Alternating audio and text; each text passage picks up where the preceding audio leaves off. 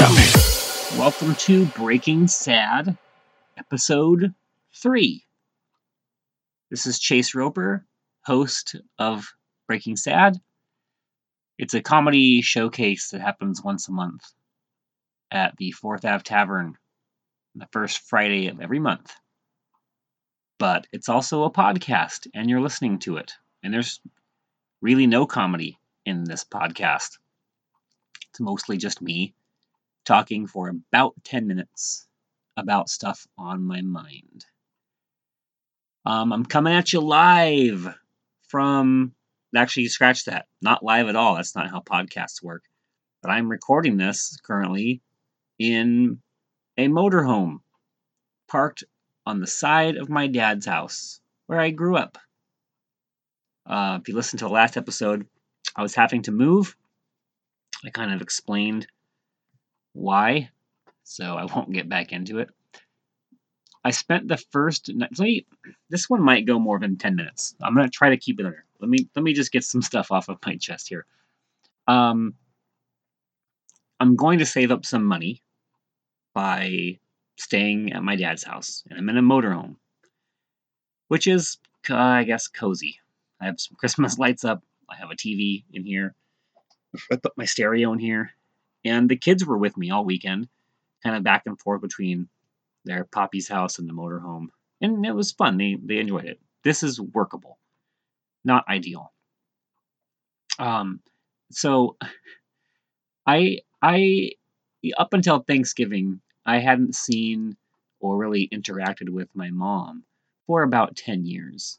And there's not enough time in a podcast to go into details.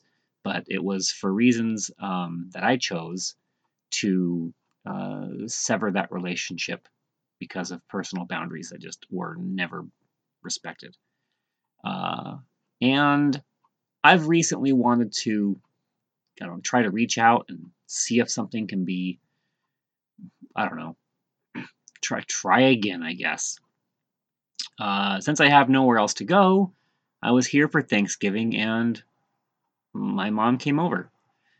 On top of that, I'm in this house and my cousin, same age as me, she's staying here with one of her little kids because she had an issue with her boyfriend.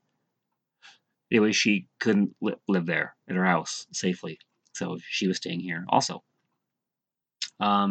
First night in this house, I'm in my childhood bedroom. I think I talked about this a little bit in the last episode.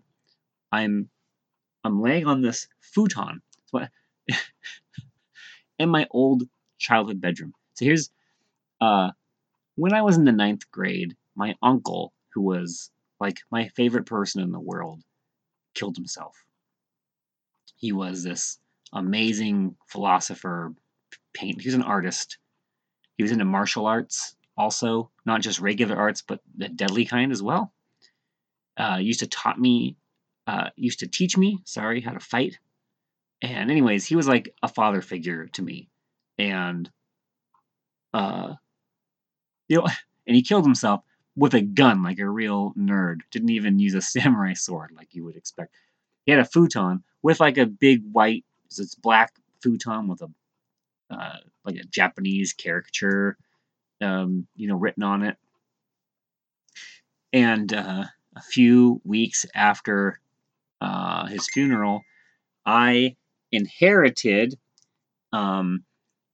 this futon. My mom gave it to me. She was so excited to give it to me because she knew how important it was going to be. And she said, don't worry, we washed it. Like, great, a clean, haunted futon. That I did a comedy show and told this story in Seattle at Magic Hat, the Rendezvous, a couple weeks ago. And the host, Emmett Montgomery, said to me, that mattress was probably like your awesome uncle's fuck palace too. So I hadn't thought of that. So that's, god damn it. So I'm in my bedroom last weekend for the first time in a super long time on that same futon And just laying in this room, and it's laid out differently. None of my stuff was in it. It's been 17 years. Why would it be there? But it just was too uncomfortable. My cousin, whom I haven't seen in a super long time too, and there's some childhood stuff that I'm trying to work out and deal with uh, there also. So it's very weird. The whole thing's very weird. And then at Christmas, I'm sorry, on Thanksgiving, my mom comes over and she's over, and my dad's there. My sister stops by with her boyfriend, and her kids are coming over. And then they want to take family pictures, like everything's just great, and no one's talking about how there were some real problems that never got resolved to the point where I had to just sever a relationship. My mom doesn't. My mom and dad are divorced, so there's just a very weird thing. And then at one point, it just seemed like, oh fuck it, whatever. It is what it is. Probably because of alcohol. Probably because I put alcohol into my face. Was probably what helped out. So, anyways, that's where I'm at. I'm just this big mental fog, and I have um I have comedy shows this week. I'm gonna go to Renton tomorrow. I'm gonna go to Bremerton on Wednesday. It's a Sunday right now. I'm doing a show in Bremerton. Thursday I'm doing a show in Tacoma, and then Friday is Breaking Sad at the Fourth Ave Tavern. I've got that going on, and I don't know. There's all this stuff happening, and I just don't know what to do with it. It's it's a lot. All right, so I guess that part of the story didn't take more than 10 minutes. It was kind of it. Just there's a lot going on, and I don't know how to process all this stuff. I even went to work on Friday, Black Friday. I work for the state of Washington, and I pulled in. I had Thanksgiving written. I just burped into the microphone. I'm so sorry. I pulled into my work parking lot on Friday at 5 minutes to 8, and it was empty.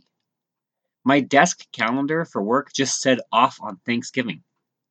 Just Thanksgiving. So I showed up to work, and it's empty.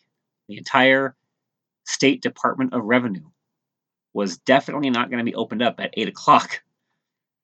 Uh, so I looked it up online just to confirm, and yeah, I was off.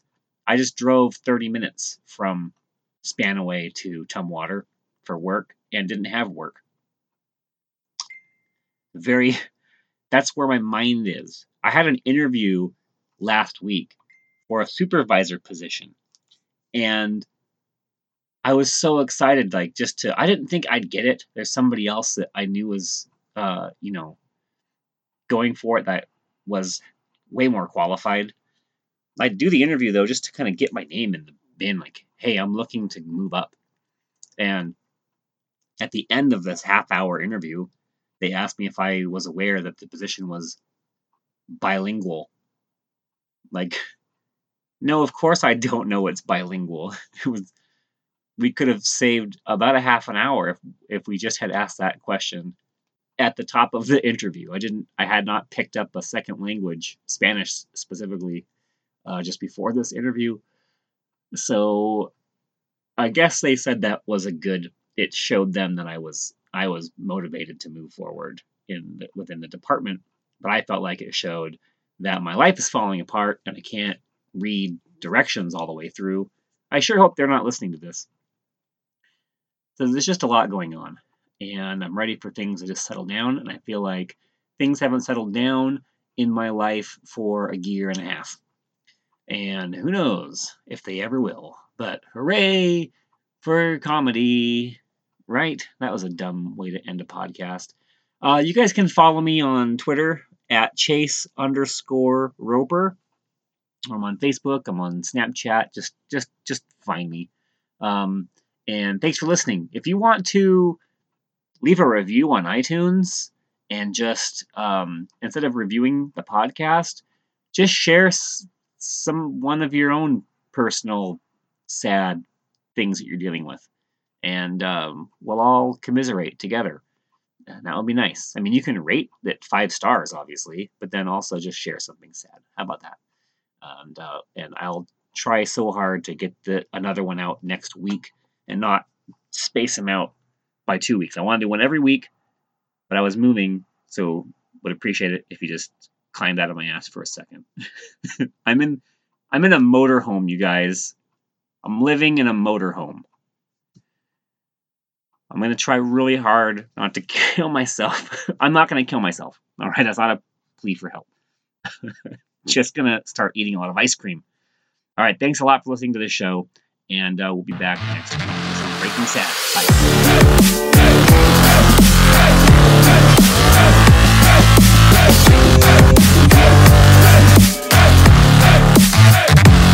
You got me.